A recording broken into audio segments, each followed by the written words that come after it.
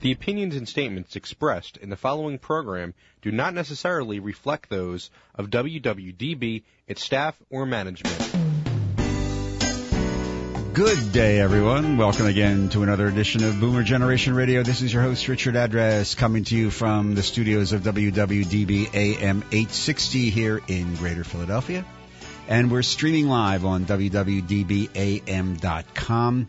You can reach us at boomergenerationradio@gmail.com. And as we remind you every week, these shows are all archived on jewishsacredaging.com, that website. We will be back with our first guest, John Rosser from Weaver's Way Cooperative. Going to talk just find out about what this cooperative movement is and how important it is in the changing environment in which we all live. We'll be doing that right after this message from our friends at Kendall. Hi, this is Kendall resident Harry Hammond. This portion of Boomer Generation Radio is brought to you by Kendall Outreach. Kendall Outreach serves the field of aging by raising public awareness of important health care issues of older adults, and it provides education and training in the development and implementation of comprehensive approaches to safe, individualized, long-term care practices. Kendall Outreach has been sharing Kendall's approaches to quality care with consumers, advocates, providers, government agencies, and related organizations since 1989. To learn more, visit kendalloutreach.org. Welcome back to our first segment here on today's edition of Boomer Generation Radio. And on the line, John, are you there? I'm here. Good morning. Hey, good to hear you. And how are you doing today? I am doing great. Thanks for having me talk with you today. Great. Let's explore this whole cooperative thing. You're Weaver's Way Cooperative. First of all, where is Weaver's Way? It's over the river right there, isn't it? Yeah, we are probably about 10 minutes from you guys. We have two stores in Northwest Philadelphia, Mount Airy and Chestnut Hill. Okay. So let's get what's a cooperative as opposed to walking into my neighborhood friendly supermarket, and what's the difference? The difference fundamentally is in ownership structure. The shopping experience really doesn't make a whole lot of difference whether you're walking into a cooperatively run grocery store or a family-run grocery store or a corporate grocery store. Mm-hmm. The difference is that we are, as a cooperative, we are owned by our community. So we have we're incorporated just like any other business, but unlike a business that is, say, a family-run business that's owned by a family, or a publicly traded business that's run or that's owned by its shareholders. Weaver's Way and co-ops like Weaver's Way are owned by our members. Is this a growing movement? I mean, across the United States, how significant of a movement are cooperative businesses? They are, well, it's a movement that has been around for quite a while, and there's sort of been ebbs and flows in terms of co-ops. Co-ops are pretty common in this country, going back, to the early 20th century. Right. In fact, Swarthmore Co-op in Swarthmore has been around since the 1920s. Weaver's Way has been around since the 1970s, when a lot of new co-ops were founded, and then even today, there are new co-ops opening up, the most recent being in Elkins Park, the Creekside Co-op, which opened up 4 years ago, and there's startups that are trying to get going in places like Kensington and South Philadelphia and Westchester, and around the country. There are hundreds of different cooperatively owned businesses. We are in the natural grocery business, and there are, I think, somewhere around 200 natural grocery co-ops from coast to coast. So I move into an area, and how do I get involved with Weaver's Way or a co-op? Let's stick with the grocery thing. There's a membership fee. How does it work? Yeah, well, I mean, most people get involved First, just by experiencing the stores, like shopping in the store as a customer, and in that respect, your level of involvement really isn't any different than if you were shopping in a mom and pop shop, or for that matter, an Acme or a Whole Foods. You're a customer of ours, just as if you would be a customer to theirs. The difference is, in terms of the next level of involvement, is becoming a member.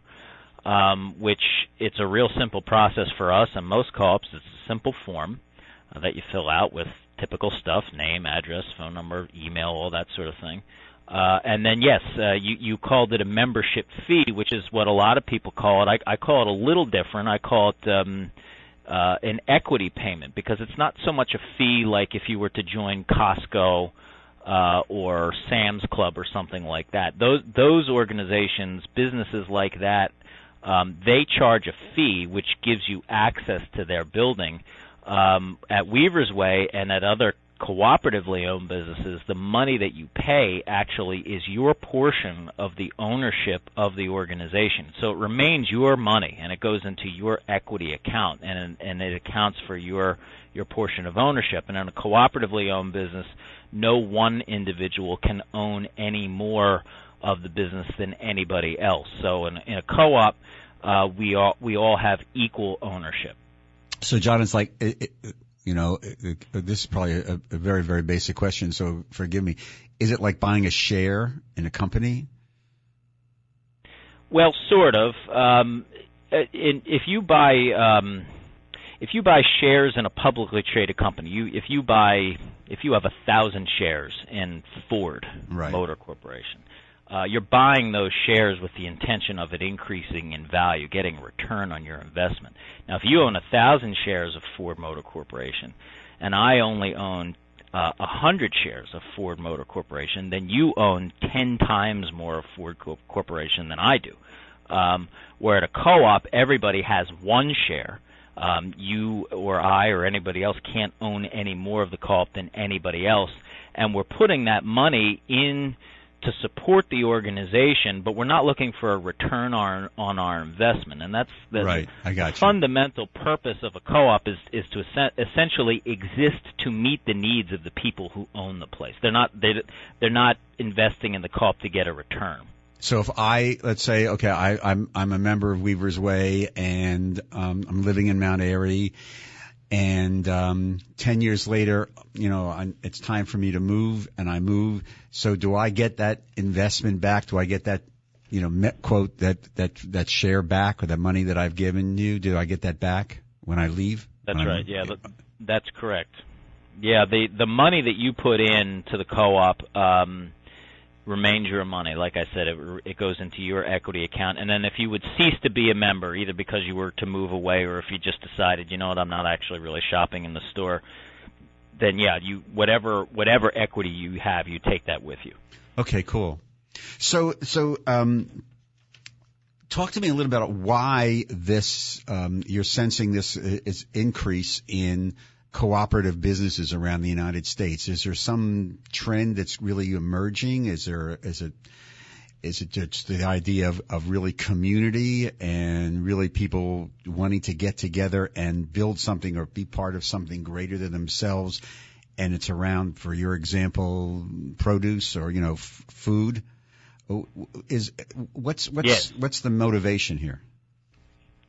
Well, I think that what you summed it up perfectly. I think that we are a response to the trend that is happening in all across the country, where there are fewer and fewer local-owned organizations. And I mean, if you just think about the trend pick grocery stores, where there used to be Acme was a big chain, but it was a locally owned chain. It was based in Malvern.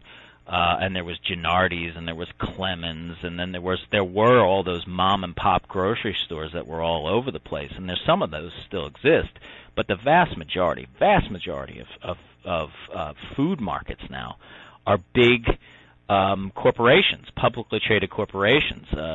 Acme is just a brand name of Albertsons Corporation, and Giant, and Whole Foods, and I could go down the list. I mean, these are big publicly traded companies, and so the what has happened, the trend has been an erosion of local ownership and local control. And this isn't just in the grocery business. This is in the hardware business or the banking business or whatever. And so co-ops are a response to that trend where we're attempting to regain local control. And that's the beauty of Weaver's Way and co-ops like ours, is that we're not for sale. We're not going to get gobbled up by some big national chain. So it's really, I would say, our trend is trying to counterbalance the trend over the course of the last 25, 30 years that has seen an erosion of local control. Right. So it's like the anti-big box store mentality, which when you walk into one of those places and my half-life is about 10 minutes because I get totally intimidated by, like when I walk into a Home Depot, I have no idea where I am. And, but the anti-big box store, and really, I guess, like this small business Saturday thing that they promote around Thanksgiving, is it part of this, going back to a smaller, more intimate, more personal type of a business relationship as opposed to the big box store mentality? I guess you're part of that, aren't you? We are absolutely part of it, and I think that in that respect, we stand in solidarity with family-run businesses that their ownership structure is different than ours, but it's fundamentally exactly as you just described.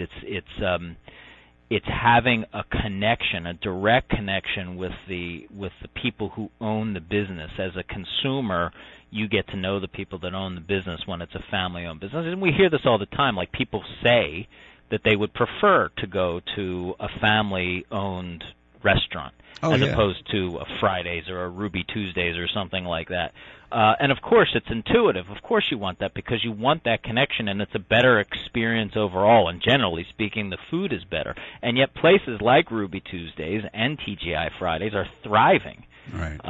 And so, I think that we are part of that trend. That Small Business Saturday is a big deal for us, obviously, and it really is all about like trying to be a little bit more conscientious with where you spend your consumer dollars, and if you can make little adjustments and try and divert money that you would otherwise spend at, say, a Home Depot, and instead go to a Killian's Hardware or Stanley's Hardware or something like that. Like that's the same kind of trend. And when it comes to banks, instead of doing your banking with one of these big, huge banks that we all know about, and then instead go with a credit union. And a credit union is exactly like Weaver's Way. It's a cooperatively owned business.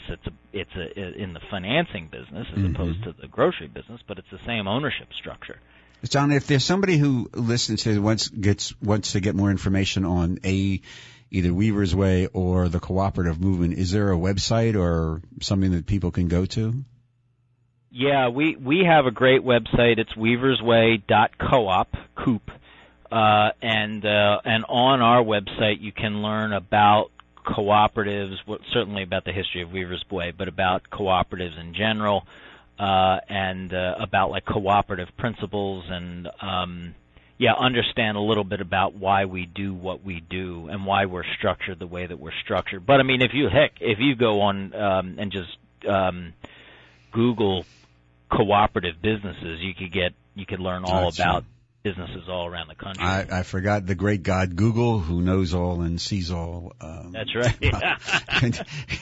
can get you all the information you want. We're going to be right back with John and talk a little bit more about this whole concept of cooperative businesses right after this message from our friends at Kendall. Hi, this is Kendall staff member Sheila Sylvester. This portion of Boomer Generation Radio is brought to you by Kendall Outreach. Kendall Outreach serves the field of aging by raising public awareness of important health care issues of older adults, and it provides education and training in the development and implementation of comprehensive approaches to safe, individualized, long-term care practices. Kendall Outreach has been sharing Kendall's approach to quality care with consumers, advocates, providers, government agencies, and related organizations since 1989. To learn more, visit kendalloutreach.org. Welcome back to our first segment here on today's edition of Boomer Generation Radio, and we're with John Rosser, the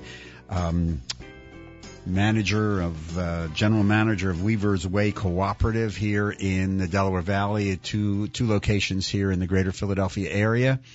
How difficult is it? Somebody may be listening to this or picking up the podcast. They may be sitting in Des Moines or Ashtabula, or better yet, given the weather forecast, Florida. How difficult is it for a group of people to start a cooperative business, John?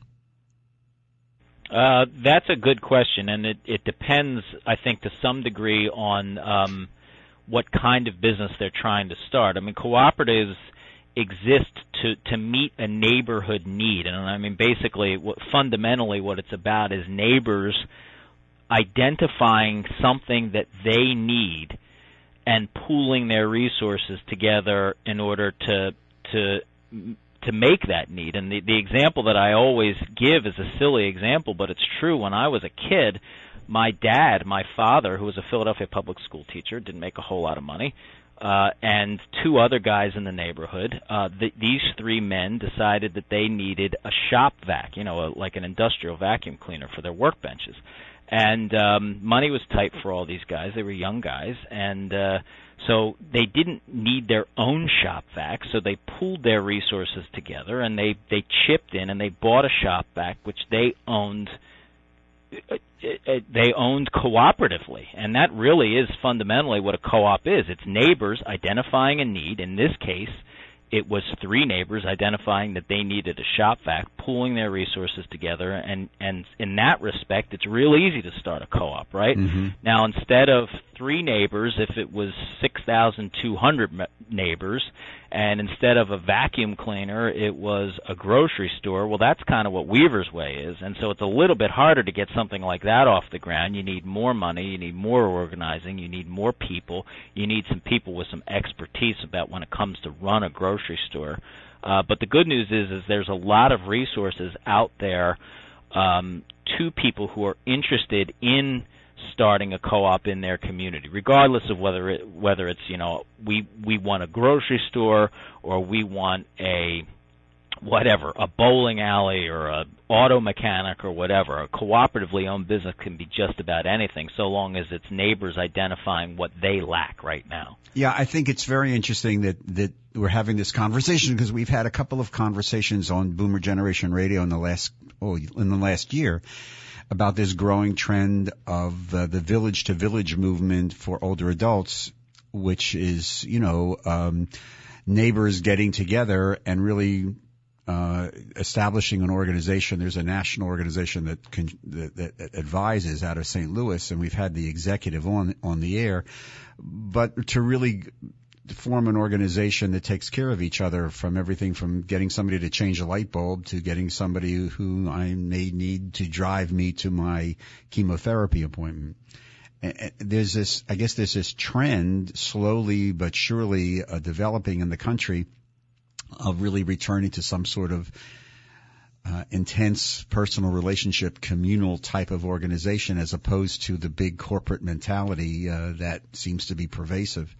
So I guess you're part of that, and that's a good thing. That people do want, push comes to shove, they want to feel like they count for something, and I guess they feel like they're not some just cog in some, especially I guess with people who work in the corporate world, don't want to carry that over into their private world. And I imagine you see that in Weaver's Way and other cooperatives, because I would guarantee, what little I know about Weaver's Way from growing up in Philly and some of these things, it's very personal, and you're very involved in the community, if I'm not mistaken. Am I correct on that? Yeah, we operate our business on we're a triple bottom line business, and when I interview people, I ask them if they're familiar with triple bottom line businesses, and sometimes they are, but usually they're not. And certainly if I interview someone who went to business school and I say, hey, did they teach you about triple bottom line businesses? They look at me funny, like, what the heck are you talking about? But yeah, so what are you we talking operate about? on a triple bottom line. Yeah, what am I talking about? So it's people, planet, profit, basically. So okay. I mean, fundamentally, what that means is all of our business decisions have to make good financial sense, just like they do in any other business. We have to be responsible financial stewards of our organization. But in addition to making good financial sense, they have to make good community sense, and they have to make good environmental sense. And so we do an awful lot in our communities, in part just because it's good for business to do that, which is why, the mom and pop grocery store always sponsored the local Little League team, because it was good to do that, because it was good for business.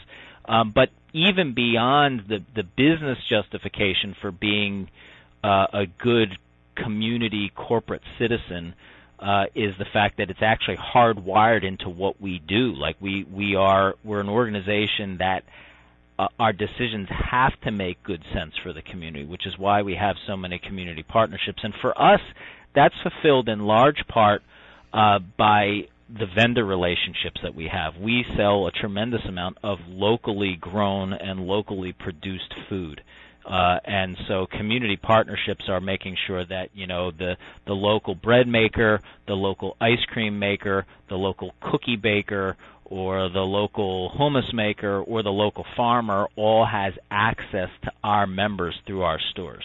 Right. That's my understanding, that just for the sake of argument, the produce thing, the co-op is more likely to do business with the farmers in Lancaster County or the local people rather than, a larger, I don't know how the system works, but all the co-ops I've been in, they always push that these are local artists, local farmers, local produce, local people contributing to the community. So I guess one of the strengths, is it not, of the co-op movement?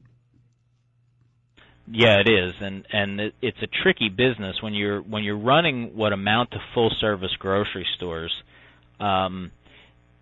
It means certainly we want to have as much local product as we can, but when you're talking about running a full-service produce department in January, well, guess what? I mean, a lot of that produce has to come from Chile, pretty far away. Yeah, right. Yeah, if you're going to have blueberries in January, they're not coming from Jersey. That's a very, very cold blueberry.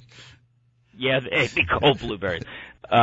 We do try and emphasize local, and because we're relatively small, we've got there's a certain limberness to what we do, and we can work with really small vendors in a way that the big guys just can't. I mean, because those small vendors can't support the volume that the big guys need.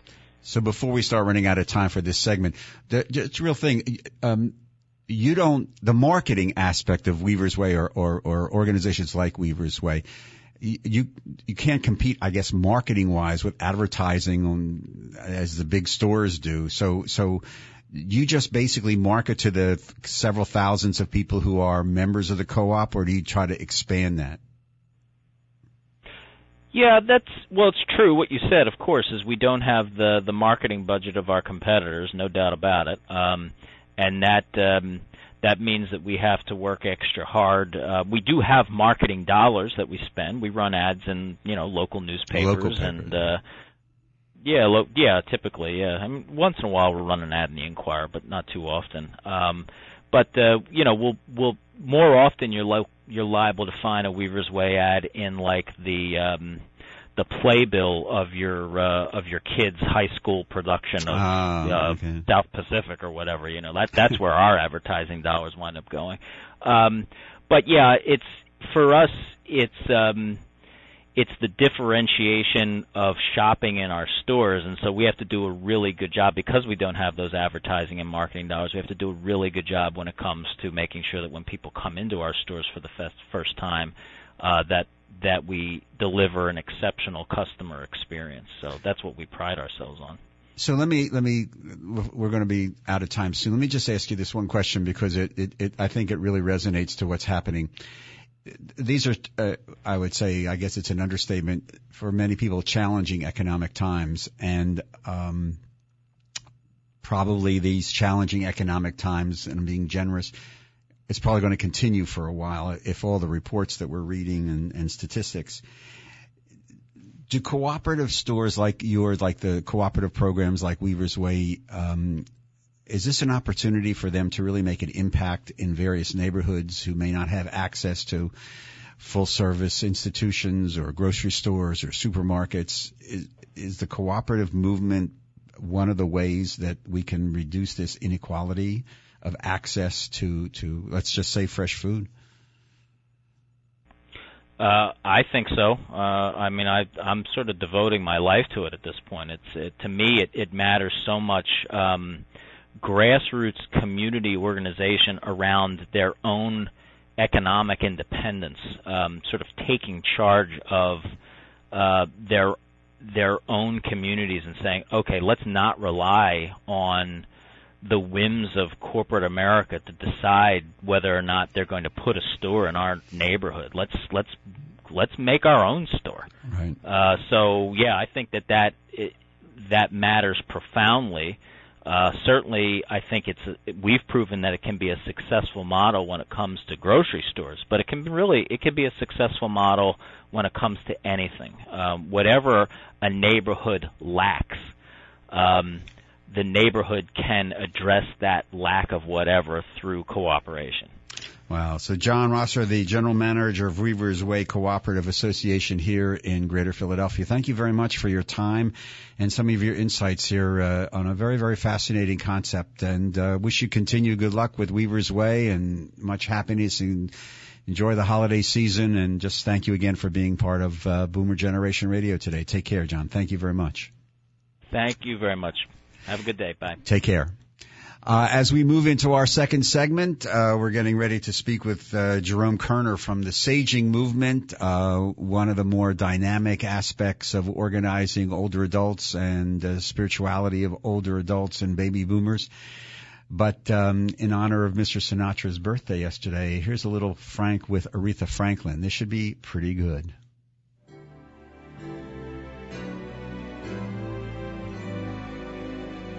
Once I could see, once I could feel, I'm numb and I've become unreal. I walk the night without stripped of my heart and my soul.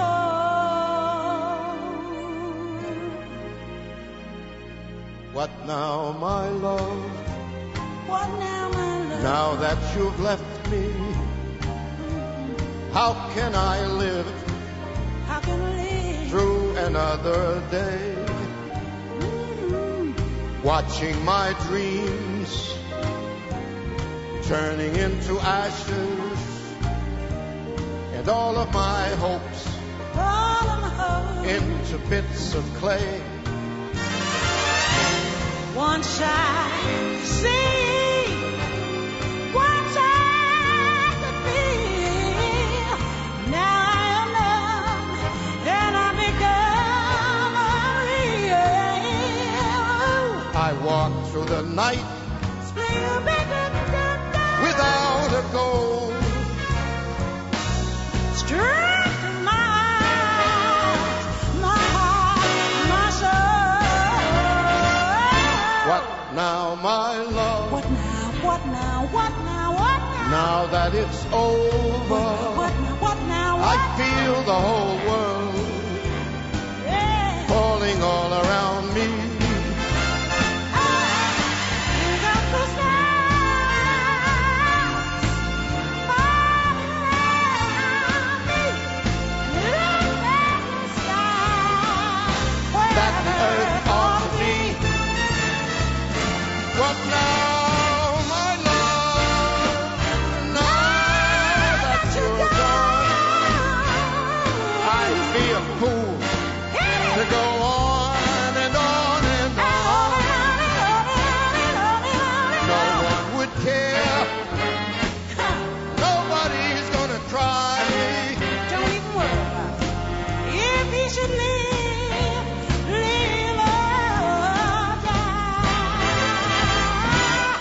now, my love?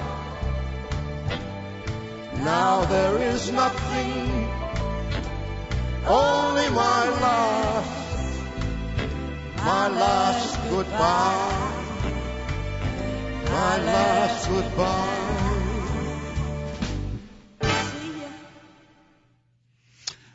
So I hope that should get you up.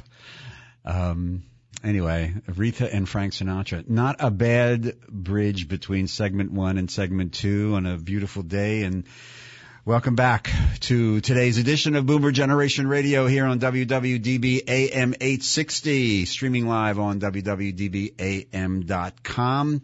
And again, all these are archived as podcast on JewishSacredAging.com. And we welcome, through the magic of technology, I hope, Jerome Kerner to our second segment here on today's edition of Boomer Generation Radio. Jerome, are you there?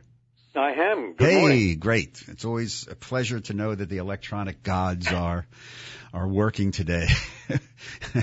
However, wherever they are. Welcome. Jerome, involved with an organization called Saging, one of the premier organizations and really veteran organizations dealing with aspects of positive aging and aging specifically, been around for many years. Zalman Schachter Shalomi is the founder of this, of blessed memory. Jerome, talk to me about what Saging is. Well, first of all, let me correct a slight correction. It's Saging International. Excuse me, Saging International. Okay. And the website is www.saging, which is SAGE-ing.org. Just so we get that out of the way quickly, and I'll repeat it later, I guess. Yeah. So I think Reb Zalman had a brilliant image that he created, which I think is the sine qua non, the basis of the saging work, and that is that we tend to live in a box, as he called it, of unlived life, and to construct the box, we build walls to keep us from looking back at the past, at disappointments, at failures, or what we presumed or perceived to be failures at that time. And then another wall of the box is the wall that we build to keep away the fear of the future, of diminishment of physical and mental capacities, etc. So the energy put into building these walls that keep us in this box is energy that we need to live in the moment and to be vital and to give our gifts as service, which, as I have found, brings many more rewards than you're actually contributing. So that was Solomon's main, I think, greatest contribution, the sense of living with no regrets and also not fearing the future, because what we fear is what we get, was, I think, one of the premises that he was following. And I would just like to read just a short piece by William Martin, where he talks about the sage traveling light. Youth can carry a heavy load day after day without noticing the damaging effects, but the sage must lay down the burden. Resentments, regrets, injuries, slights, grudges, and disappointments are much too cumbersome for a person of wisdom and contentment. The sage must travel light. There is a backpack in the mind which over the years has become filled with rock and stones. You do not have to carry them anymore. You can empty your pack and carry only compassion from one day to the next. That's from William Martin's The Sage's Tao Te Ching. So, Jerome, what is a sage? Well, essentially, a sage is an elder who essentially has respect and affirms the worth of self and others, practices integrity by being genuine and true to ourselves, practices deep listening, I'd like to talk more about that as we go on. Practices inner calm, and that comes from a sense of gratitude, and we act and speak in nonviolent ways. Is an elder who practices open communication by honoring mutuality in speech with language that reflects accurate, clear information. An elder that is inclusive, that celebrates the rich diversity of ethnicities. A lifelong learner with enduring curiosity and innovative creativity. A joyful person through deep acceptance of our lives, and, we remember to laugh. I think one of the greatest healers is laughing and maintaining a sense of humor. Keeping things in perspective, that's another way. And an elder, also a sage, has reverence for life, which is really caring for all living things and becoming a steward of, and we have a sense of a greater perspective and see the impact of our ways on the planet. And it's a sage is also an elder that chooses to give one's gifts as opposed to shrinking back. There's a wonderful quote by Marie Williamson, who sort of is a New Age guru, where she says, our deepest fear is not that we are inadequate. Our deepest fear is that we are powerful beyond measure. It is our light, not our darkness, that most frightens us. We ask ourselves, who am I to be brilliant, gorgeous, talented, fabulous? Actually, who are you not to be? You are a child of God. Your playing small does not serve the world. There is nothing enlightened about shrinking so that other people won't feel insecure around you. We are all meant to shine as children do. We were born to make manifest the glory of God that is within us. It's not just in some of us, it's in all of us.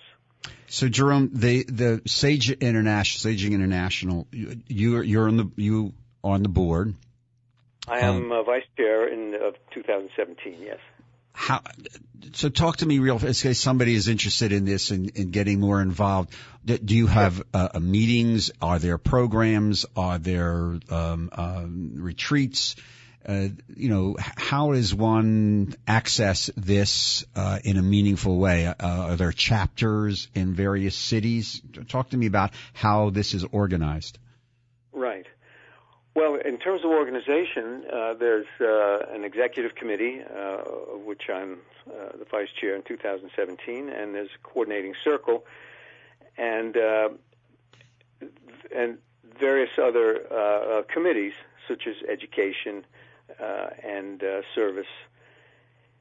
And we have a membership of about 3,500. Actually, globally, we have chapters in Israel and Mexico, in Brazil, UK, and of course the United States. And there is no central location per se. We have in the U.S. We have chapters in a number of cities, but not all members belong to chapters. They're encouraged to create their own wisdom circles, as we call them, where people would gather and discuss aspects of that I've mentioned before, aspects of saging that interest them in their sort of like a book club, if you will, and right. Create a topic and meet once a month. So you're in New York. I'm in New York. New York. So you're involved with the New York, let's say the New York City metropolitan New York area chapter. Just talk to me a little bit about what that chapter sponsors or does. Do you have a monthly meeting? I guess I'm not getting that point across, that the chapters are not universal. There are certain communities that have chapters, Others don't have chapters, and basically tune into the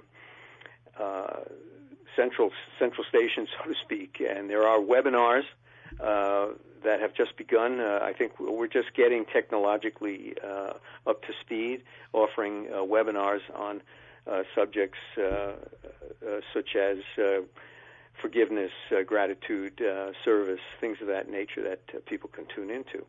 Also on the website, there's a resource list of readings and also a wonderful workbook that was put together by Reb Zalman and others that can be used by individuals to go through each of the key topics. And when I say key topics, I should clarify that one of the things that we do is offer a day-long program, and it's called Awakening the Sage Within. That's a 6-hour program, and that's advertised on the website so that one could see if there's something coming up in their community. If a person were interested in continuing more intensive learning, they could actually attend one of these workshops as a prerequisite for ongoing training and become a certified saging leader, which I am, as well as being an officer of saging.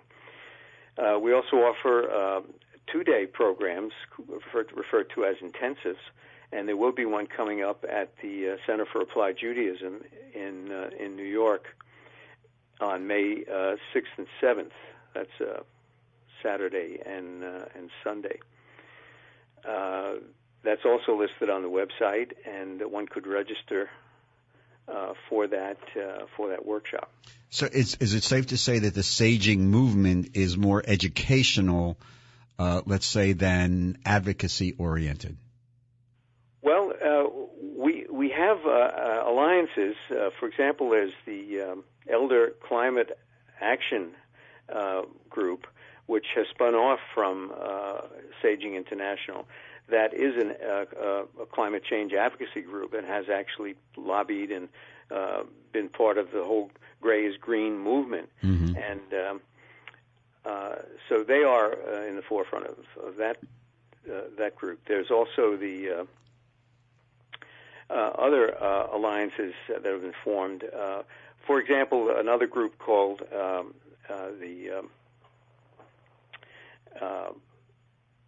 Conscious Eldering, Center for Conscious Eldering, run by Ron Pevny, P-E-V-N-Y. They're out of Durango, Colorado. He offers retreats in Ghost Ranch, which I did. It was a 6-day retreat. It's almost like a vision quest, really, where you're out in the desert and reflecting on the issues that, such as leaving a legacy, writing a legacy letter. Right. An important part of our work, so that you can leave not just, it's not a will, but it's leaving your values, your philosophy. Right. It's like an ethical will.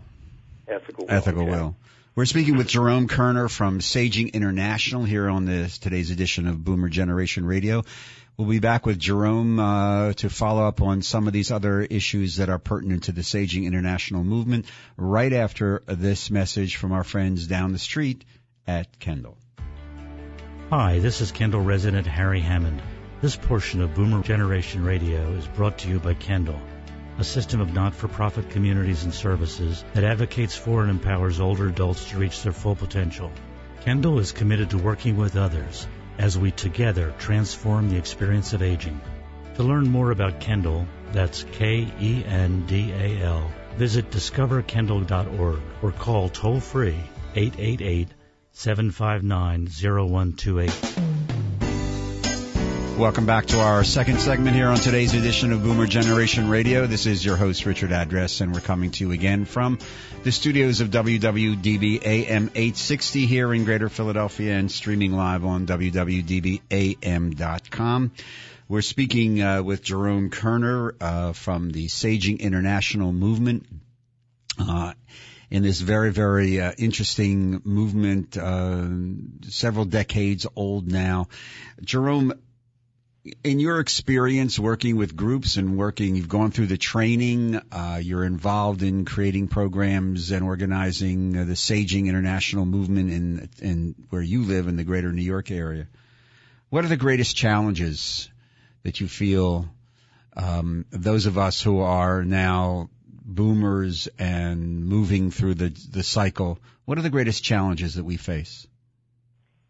Well, I think one of the greatest challenges is overcoming the image of aging that has been fed to us, and that many of us have bought into.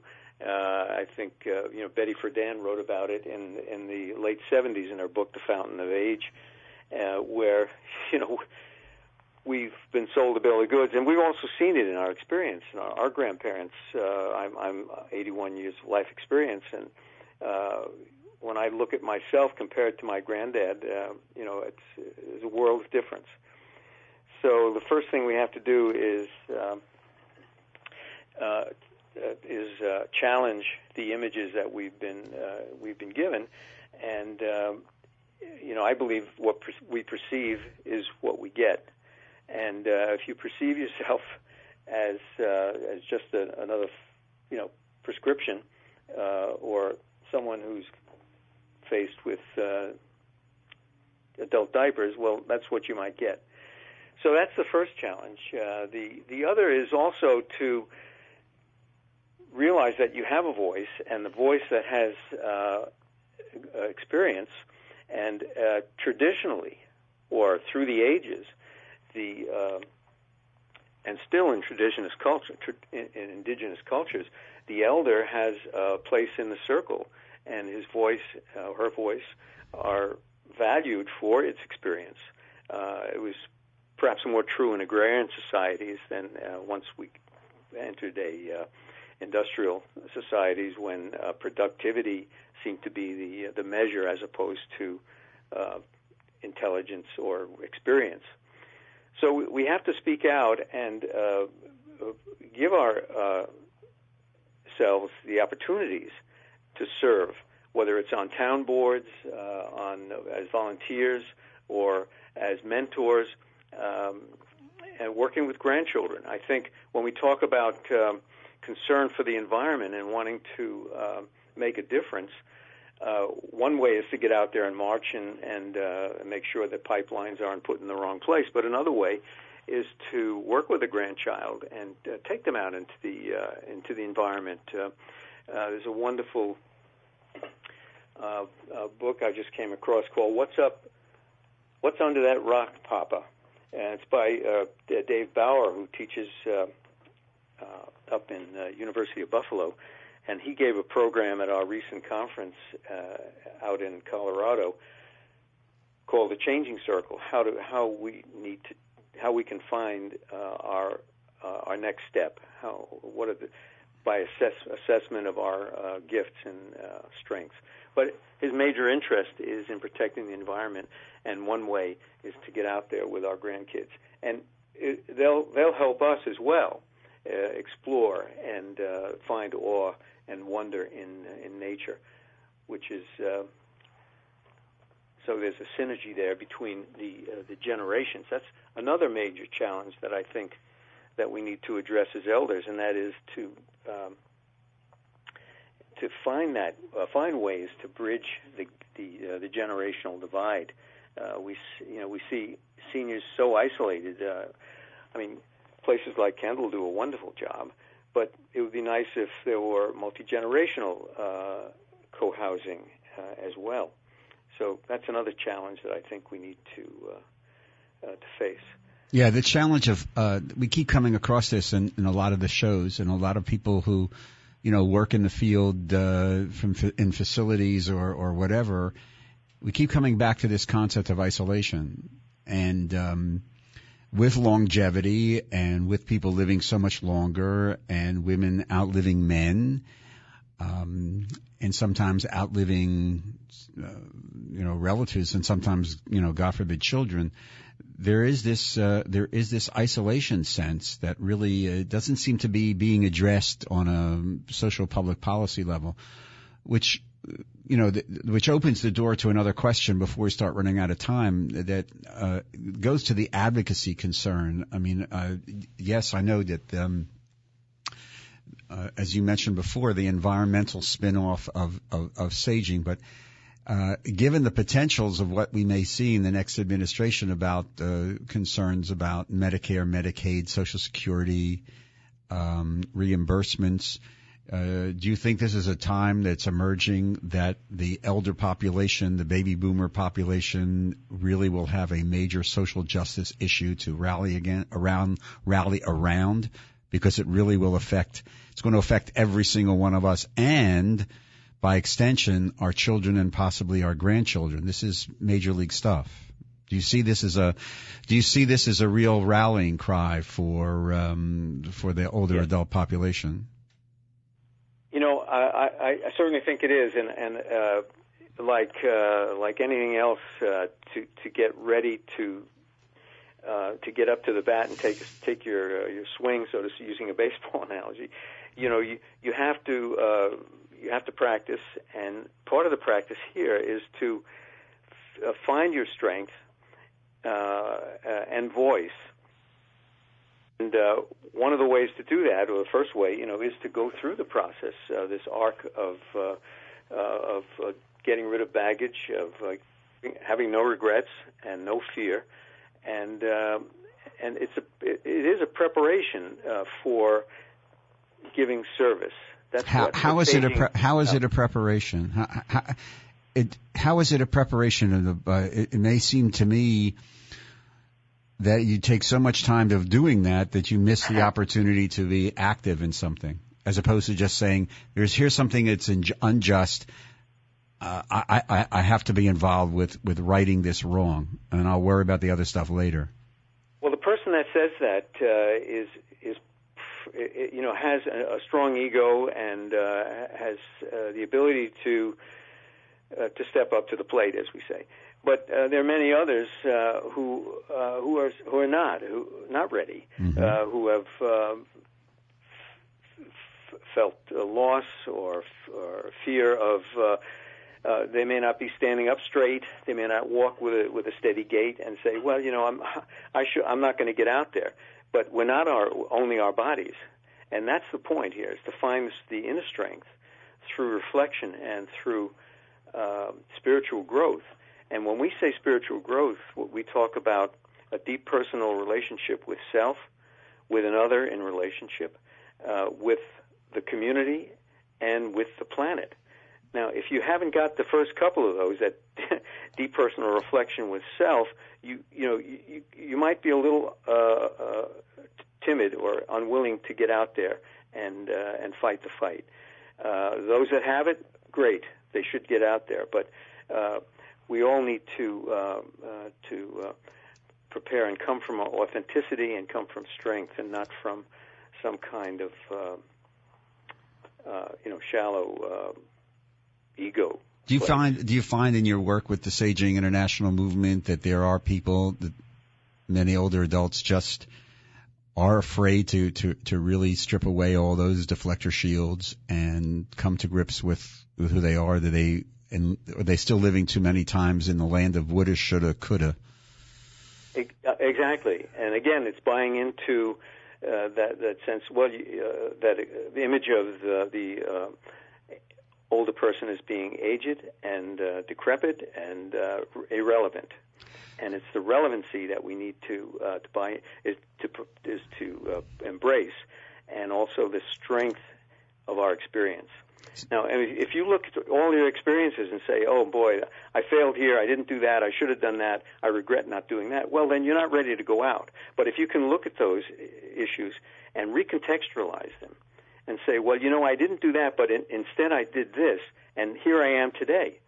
And so, you see things from the eyes of an eagle as opposed to the eyes of a mouse, from a broader perspective, mm-hmm. and we recontextualize and reframe these issues to find our inner strength. Jerome, we only have about a minute and a half left in this segment. Real fast, the electronic contact, email, website, what is it?